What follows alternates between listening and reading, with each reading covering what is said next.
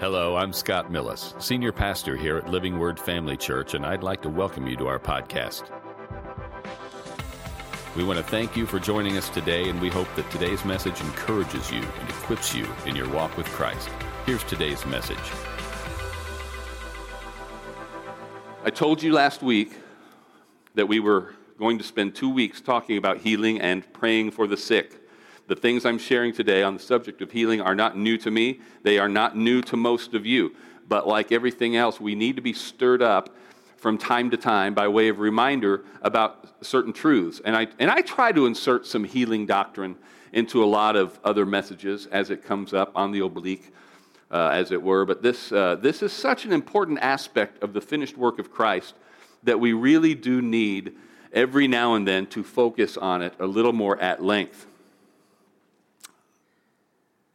Plus, as I mentioned last week, I had a strong leading from the Lord to do this. There were a couple other topics that I know I need to cover, but I really do believe this was an unction from God to go this direction for these 2 weeks.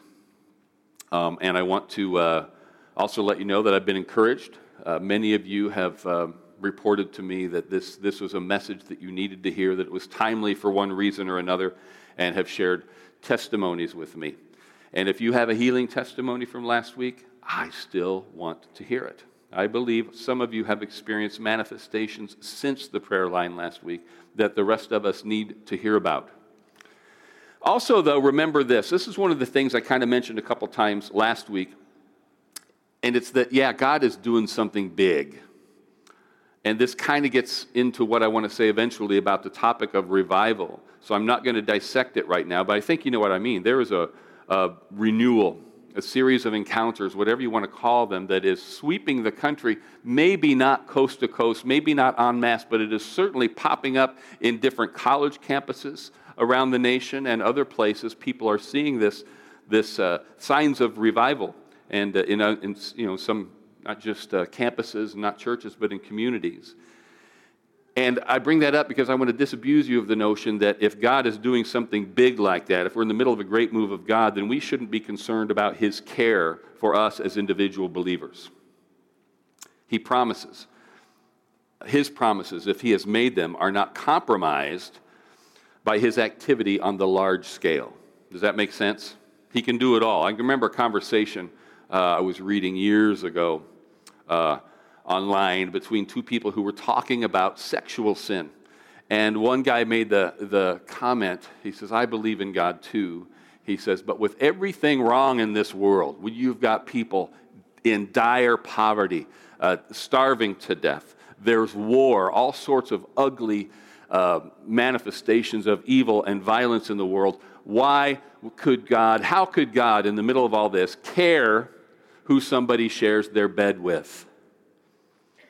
I think God is more concerned whether they have a bed or not.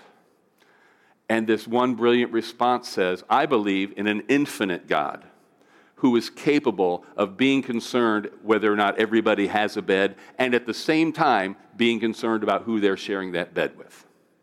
Those things are not mutually exclusive, are they? And it's the same with this. Christianity, what have we said for years? It's not a religion, it's a relationship. And if God is capable of having an individual relationship with each one of us as He is, then He can do that at the same time He is moving at large. His focused attention on you does not in any way diminish what He's doing on the large scale. So again, it's not like I remember a comedian years ago saying he was always afraid to turn on the little air blower in the airplane because he thought he would be diverting power away from the jets. That's not how it works, though, is it? We say, well, I'm not going to be selfish. I'm not going to ask God to pour His power out on me when He's got so many other big things to take care of. There is no shortage. Oh, man, remember that old Imperial song? There's a shortage on corn, we got a shortage on wheat. Anybody remember that? Want me to sing the whole song for you? Look it up. This was pre-Russ Taff Imperials. It goes back a ways. So,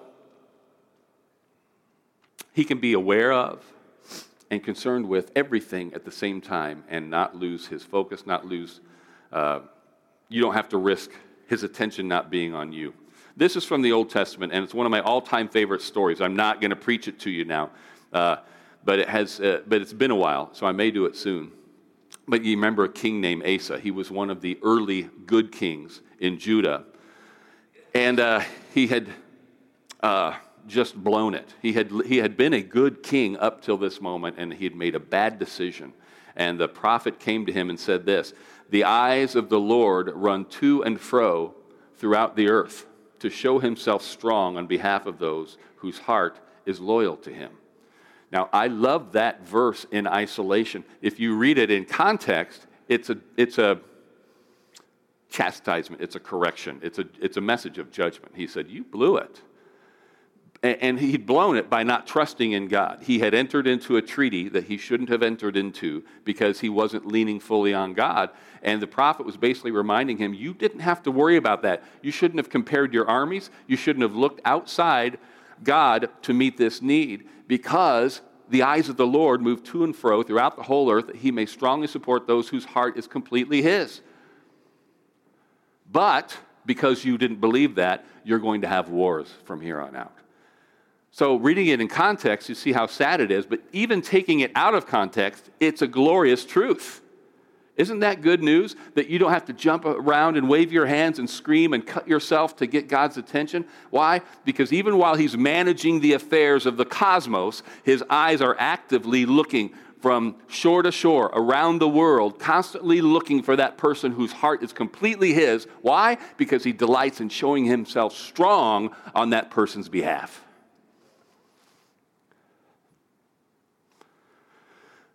Well, we'll get into that whole story some other time. What I want to look at today is how God displays his will, his strength on our behalf for healing.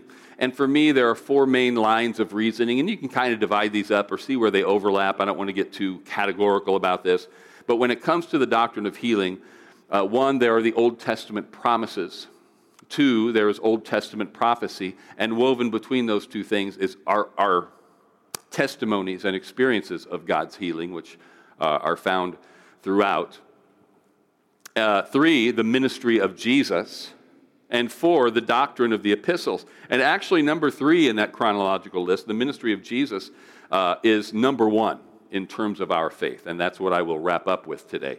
But let's take a quick look at some of these. And I mean quick, because I don't intend for 1 second to present you with anything like an exhaustive list of everything that all four of these categories have to say. Keith Moore wouldn't be able to do that in 10 messages. That's why he has so many separate series, not just messages, but series on the topic of healing. But I do want to give you a taste of these to see God's will for healing. And I'll go through these kind of quick. And I think most of these are from the New King James Version. I might have copied and pasted the wrong version, so bear with me. You can read them up here if they've got them in. Otherwise, I encourage you to follow along in your Bible as quickly as you can. In Exodus chapter 15, Exodus 15:26 says, "And said, if you diligently heed the voice of the Lord your God and do what is right in his sight, give ear to his commandments and keep all his statutes, I will put none of the diseases on you, which I have brought on the Egyptians, for I am the Lord who heals you." If you don't have that one highlighted in your Bible, number one, get you a Bible that you can highlight, and B, 1 and B. Yes, correct. Number 1 and number B, highlight it. Exodus 23, beginning in verse 25. "So you shall serve the Lord your God, and he will bless your bread and your water, and I will take sickness away from the midst of you." It's good. Deuteronomy chapter 7. Verse 15, "And the Lord will take away from you all sickness and will afflict you with none of the terrible diseases of Egypt, which you have known, but will lay them on all those who hate you." Psalm 103, I think we read this last week. Psalm 103, beginning in verse 2. "Bless the Lord, O my soul, and forget not all his benefits, who forgives all your iniquities, who heals all your diseases, who redeems your life from destruction, who crowns you with loving kindness and tender mercies, who satisfies your mouth with good things, so that your youth is renewed like the eagles." Proverbs chapter 4, beginning in verse 20. "My son, give attention to my words. Incline your ear to my sayings. Do not let them depart from your eyes. Keep them in the midst of your heart, for they are life to those who find them, and health to all their flesh." Psalm 91, beginning in verse 9. Because you have made the Lord, who is my refuge, even the Most High, your dwelling place, no evil shall befall you, nor shall any plague come near your dwelling. That's good stuff. Jeremiah, here's a couple of prophecies. Jeremiah 30, verse 17, for I will restore health to you and heal you of your wounds, says the Lord. Jeremiah 33, verse 6, behold, it will bring health and cure. I will bring it health and cure, and I will cure them and will reveal unto them the abundance of peace and truth.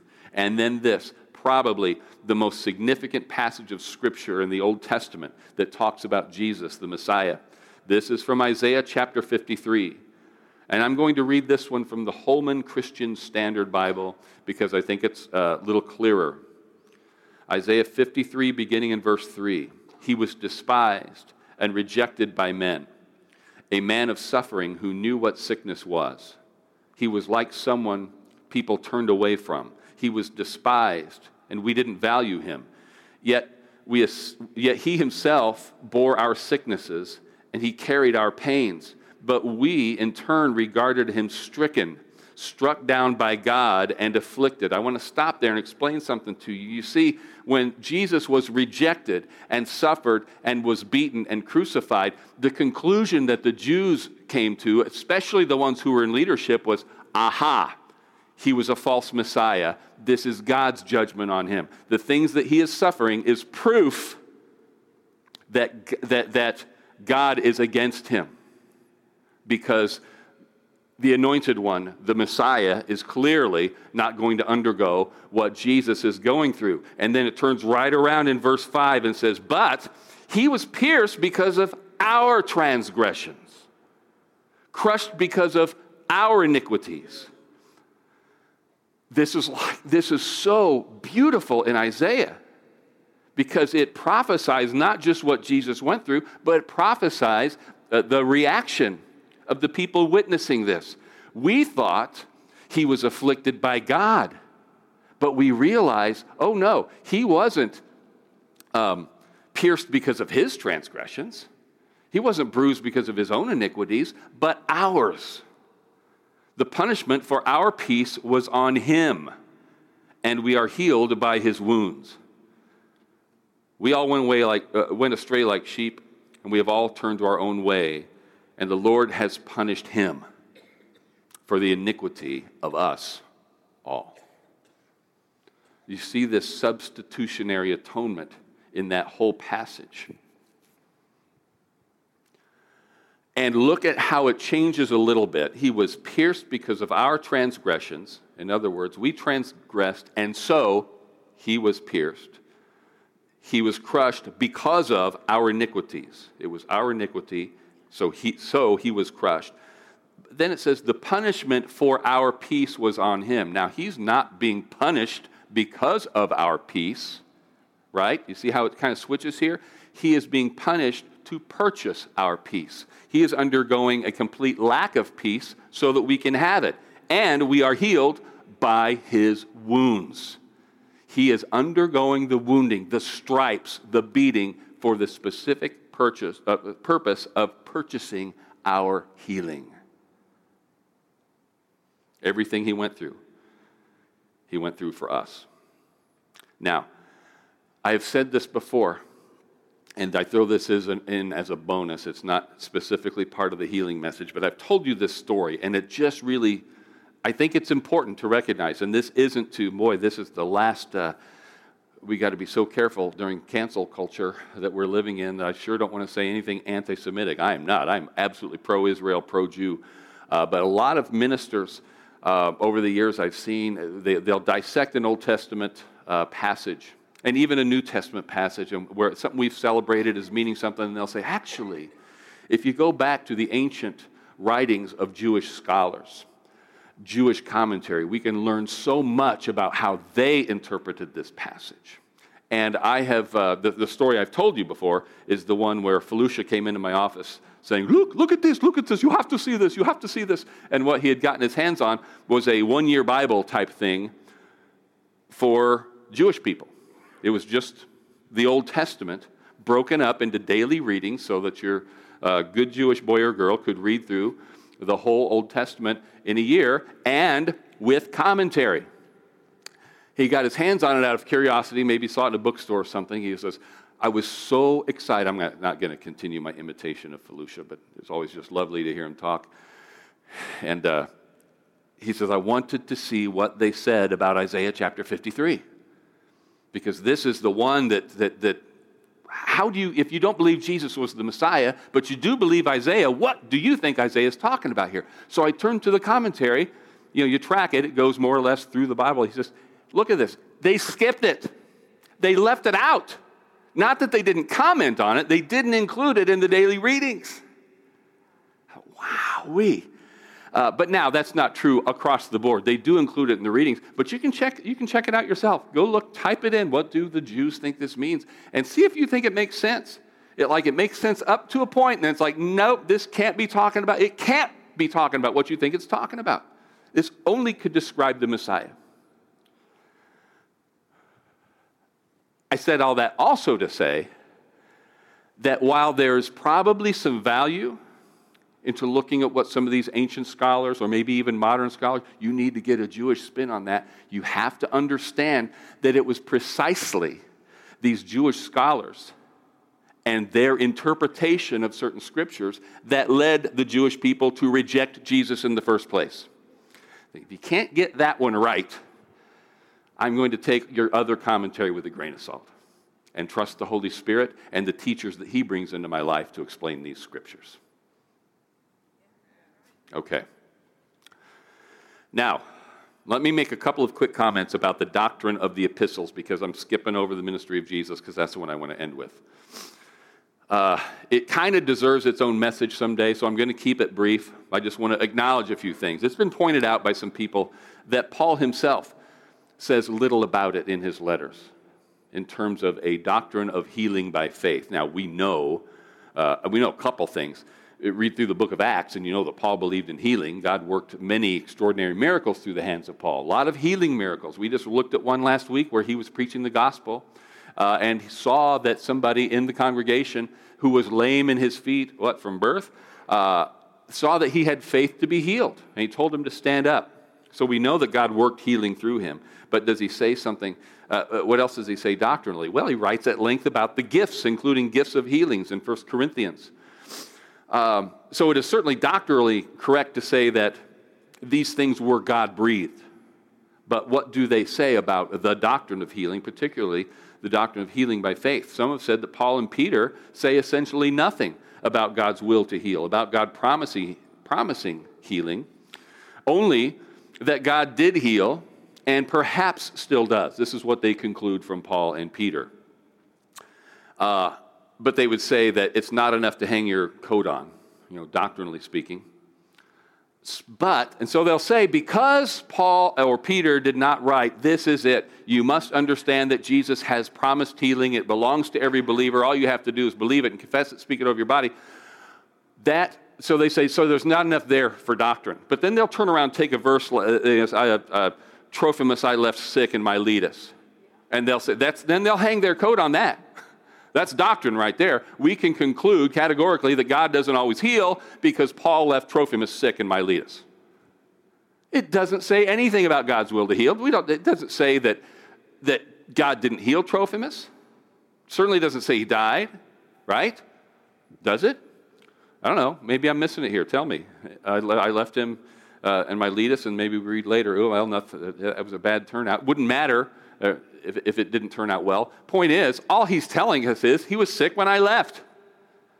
Now, what they're saying is, Paul clearly couldn't heal at will. And this is even written in some of your Bibles. That passage we read, Brother Hagin used to laugh at this. He would always point this out. The passage we read in Acts last week, where Paul is preaching the gospel, saw that the man had faith to be healed, told him to stand up, and he did. He said, look at the heading. And most of our Bibles, the heading, it wasn't part of the scripture, it's just part of the editing process. You know what it says there? Paul healeth a cripple. Paul healeth a cripple. And Brother Hagin would laugh. He'd say, Paul didn't heal nobody. That was the Holy Spirit. That was Jesus healed that man. And Paul would be the first one to say that. Nobody's arguing that Paul had an inherent power to go around healing people, but just that the doctrine of healing says that he can use us and we can flow in those gifts and we can be healed, and that it is God's express will that we be healed. Don't ask me. You can ask me. I'm just telling you, I don't know why so many people who seem to believe that don't seem to get healed. I'm not going to base my doctrine on your experience. I'm not going to base my doctrine on my experience. I'm going to base my doctrine from the word of the Lord, and I have to believe that as I continue to confess and believe that I will see the manifestation, and you will see the manifestation. And I believe we're living in a time, living in an age where we are going to see these things happen, not only more and more suddenly, but more and more quickly. Talked about the difference between suddenly and instantly. Do you remember the illustration of the snow falling off that shed? Those are suddenlies, but they're not always as soon as we want. I think they're going to start piling up. I think this is going to be one manifestation of the plowman overtaking the sower, so vice versa. Anyway, getting ahead of myself. Paul doesn't bother explaining. He just says he left Trophimus there. We do have a concrete statement, at least one concrete statement about healing in the epistles, though, that's really, there's nothing mysterious about it. It's pretty black and white, and we've already read it several times. Not today, but in the days leading up to this day in James chapter 5, right? Is anyone among you sick? Let him call for the elders of the church, and let them pray over him, anointing him with oil in the name of the Lord, and the prayer of faith might save the sick, you never know. And the Lord might raise him up from his sickness. Doesn't say that, does it? The prayer of faith will save the sick, and the Lord will raise him up. And if he has committed sins, he will be forgiven. Now, finally, I want you to look at the ministry of Jesus. He did all kinds of miracles, all sorts of miracles, but everywhere he went, he healed the sick. Not only that, when it comes to miracles, the miracles that Jesus did being recorded in the Gospels, more of them were healing than anything else. I'm talking about not just general statements about healing, but individual miracles of healing, where it tells you what they were healed of, how Jesus ministered healing to them, right? But I think it's more significant, doctrinally speaking, that when he ministered to the multitudes who came to him sick or brought sick people to them, that he healed them all. This is maybe the most important statement the Bible has to say to us about the doctrine of healing. Why? Because it's Jesus who is our example.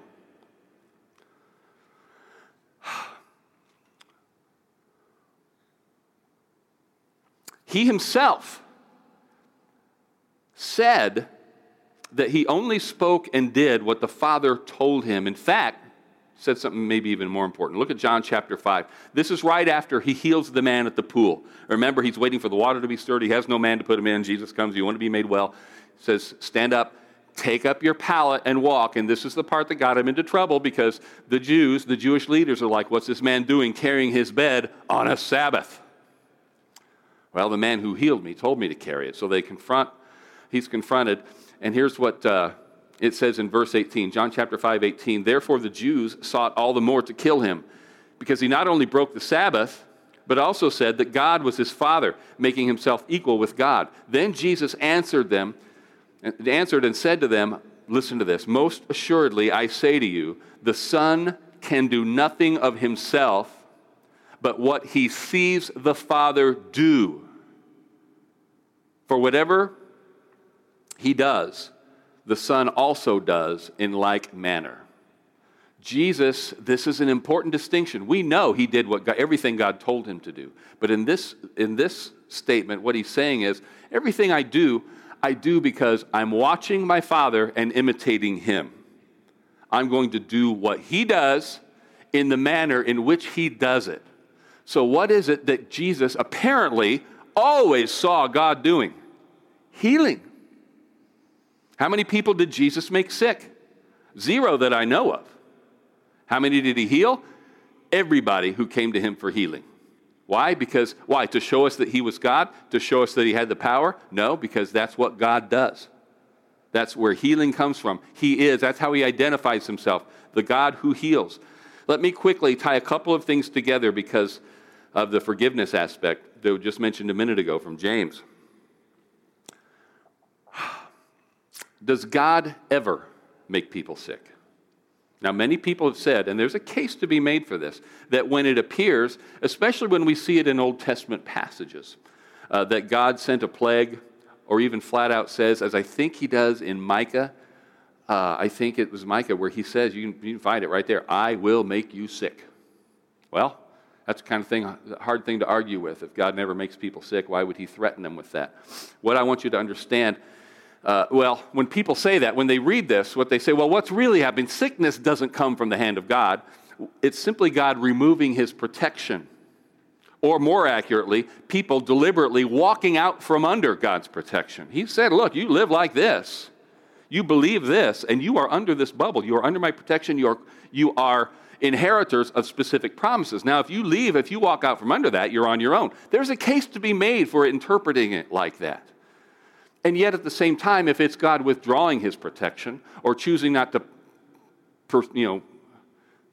follow with his protection somebody who leaves him, well, God is still in control of all that. All I want you to see is, don't sweat it. It's simpler just to understand that every time he said anything like that, or that we read about plagues or anything like that happening to God's people, it is always in what context? Judgment. Punishment. You brought this on yourself.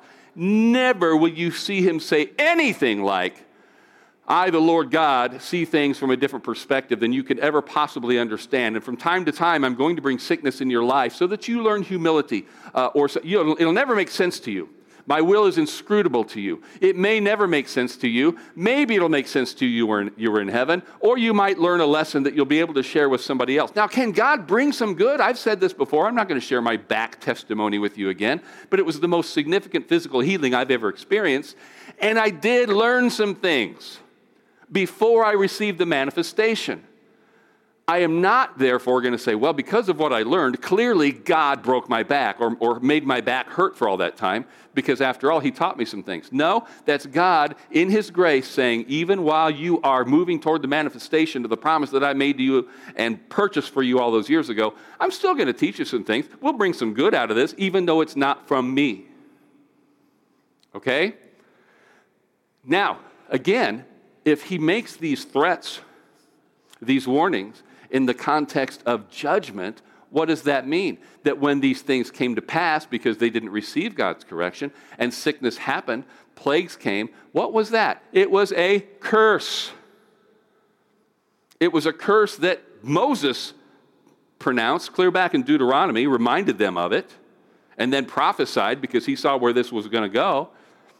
But guess what? What does redemption mean? What does salvation mean? That we have been redeemed from the curse of the law. We are not under that law anymore. If it's a manifestation of judgment, praise God. You and I have already been judged in Christ Jesus.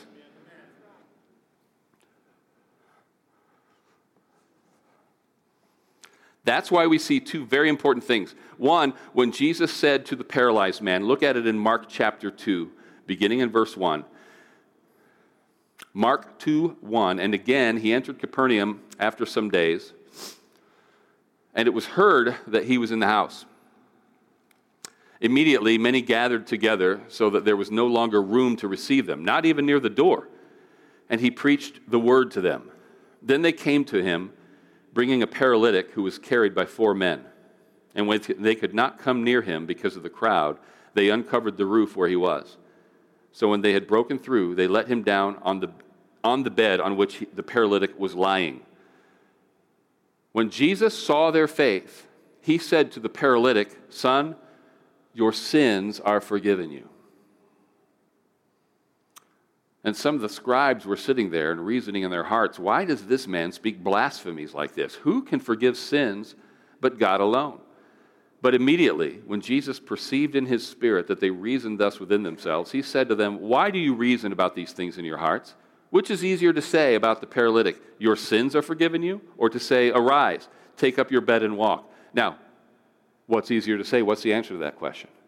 It's easier to say you're forgiven because you can't back it up that you have the authority. If you say, rise, take up your bed and walk, and something doesn't happen, then you prove you don't have the authority to say anything. So what's he say? But that you may know that the Son of Man has power on earth to forgive sins. And he said to the paralytic, I say to you, arise, take up your bed, and go to your house. Immediately, he arose, took up the bed, and went out in the presence of them all, so that all were amazed and glorified God, saying, we never saw anything like this. It is super important to recognize that the same Jesus that has the authority to heal us has the authority to forgive us. And he has made our forgiveness and our healing equally accessible by the same mechanism. This is why James writes, and the prayer of faith will save the sick, and the Lord will raise him up, and if he has committed sins, he will be forgiven. Talked about it before. Can't overstate the importance of it. If you are struggling with receiving healing, and one of the reasons you think you can't be healed is because you don't deserve it, because you deserve judgment, that you're under a curse, remember, Jesus was made a curse for you. We've been redeemed from the curse. We have been judged in Christ. And if we've committed any sins since then, this is why James bends over backwards to point it out. They're going to pray for you. They're going to anoint you with oil, and the prayer of faith will save the sick. And if you committed any sins, they'll be forgiven you. Don't draw the conclusion that we only get sick because of sin. Sin can open the door for sickness. Sin can open the door for poverty and manifestations of these other things, but they're not from the hand of God. We've been redeemed from those curses, and that's the ground that we're standing on when we go to God. Don't go to say, I deserve healing because I have never sinned. I take good care of my body. I deserve to be made well because I sing louder than anybody else. No, the standing you have is the same standing you have when you go to him for salvation. You have done the finished work. You've provided. You've purchased my salvation with your blood. You've purchased my healing with your stripes. I receive it because it's a gift. I receive it because you made it available to me. I'm not going to let sin keep me from receiving. I'm not going to stay in sin. I'm going to turn from these things. I want to walk out your will in every area of my life, but right now I'm determined to walk out manifestly your will concerning my physical healing because you paid such a dear price for it. Amen. Stand up with me. Praise and worship team, you can come up here quickly. We have barely scratched the surface. There's so much more to say about this, and therefore we may return to this topic for a more detailed look. Maybe I'll do a little bit longer series on healing sometime in the future, maybe the near future, but not right away unless God says do it. All these two relatively short teachings were designed for is to stir you up in the knowledge that you already have. It's not to deposit in something you didn't know. Most of you knew most of this stuff, but we all need to be reminded there is something in there, like this idea that there's chocolate in the milk already. That's a Craig Hagan illustration, but it's actually a pretty good one. You know, it's like you can pour a Hershey syrup into a glass, but it doesn't turn your milk chocolate until you stir it up. So this message is to stir you up, bring these beliefs and this, and particularly faith for healing to the surface where you're ready to exercise it and walk in it, and to strengthen your faith.